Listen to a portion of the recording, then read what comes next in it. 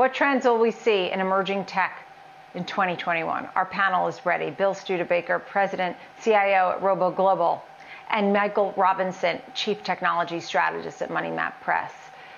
Bill, I'll start with you. Some of the tech trends that are really coming out here front and center for 2021 that we should be aware of. Well, I think that as we saw the pandemic occur, that robotics and AI really became on center stage. And if anything, we've sort of seen a turbocharging of the need for robotics and AI and the move to digital transformation and solutions. And when you look at the trends out there, there's a lot of them. I think one of them is the need for fulfillment, the need for speed. Amazon's purchase a few years back of Kiva Systems, which is Amazon Robotics, has ignited a robotics arms race. It's not about the cost of the product, it's the speed of fulfillment. So we see a continuation of that trend.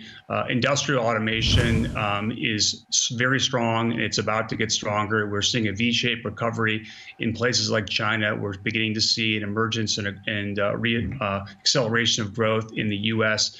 And in Europe. By the end of this year, we expect to see 3.2 million industrial robot installations, which pales in comparison to the 380 million people in manufacturing employment. Yeah. So if robots are stealing our jobs, they're doing a bad job of it. And the other trend I think we're going to continue to see is an emergence of more and more autonomous systems.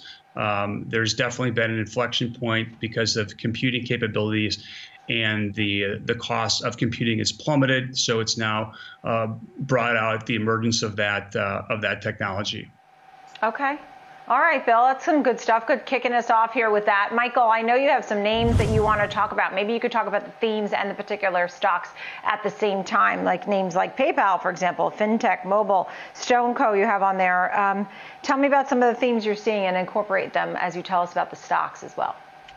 Well, as we were talking about, Nicole, FinTech is unstoppable, and it's only been accelerated by COVID. And PayPal, we talked about Square in the past, but PayPal is really tearing the cover off the ball. They just had a blowout earnings. They tripled their earnings. There was some news moving today. They expect to have $10 billion in free cash flow in the next few years, and they're going to devote 30 to 40% of that to share buybacks.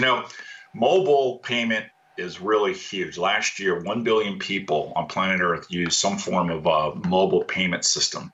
And they have Venmo, which is a really terrific app. Gets a lot of use. My wife sends our daughters money on it all the time, so we know how that works. Yeah. Also, they're going to have 750 million active users in the next 5 years.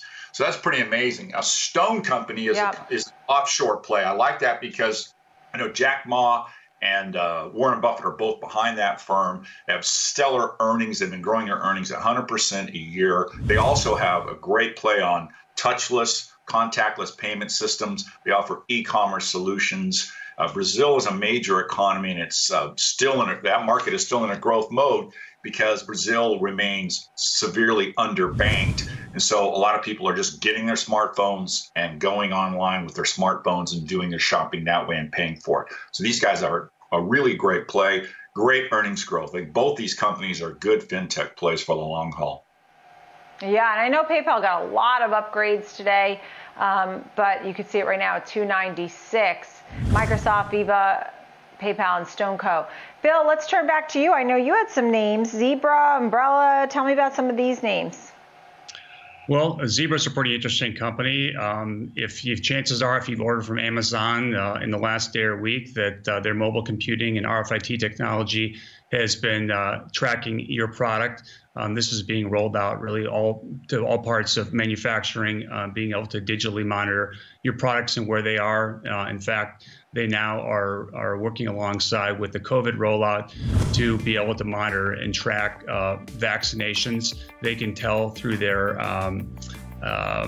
through their technology, verify whether there's been spoilage or any temperature changes. Obviously, that varies by the vaccination, so their label's going to change color if the vaccination's been compromised. So this is a company that's had a great run. It's up 23% year to date, up 88% over the last year, but their growth has continued to broaden out and accelerate. So that's a name we love. We love Ambarella. They're a leader in video processing chips. They've kind of hit an inflection point in recent months. They're really rapidly morphing into an AI company with computer vision capabilities, and they're beginning to transition not just from security and surveillance, but into the auto industry. And they've announced upwards of a 600 million funnel of business opportunities in automotive, and their growth is just beginning right now. So that's a name that we're really excited. Thank you both. What a great conversation. Bill and Michael talking about digital solutions, AI, the advances we're seeing in medical, big tech outperforming. Great to see both Bill Studebaker and Michael Robinson.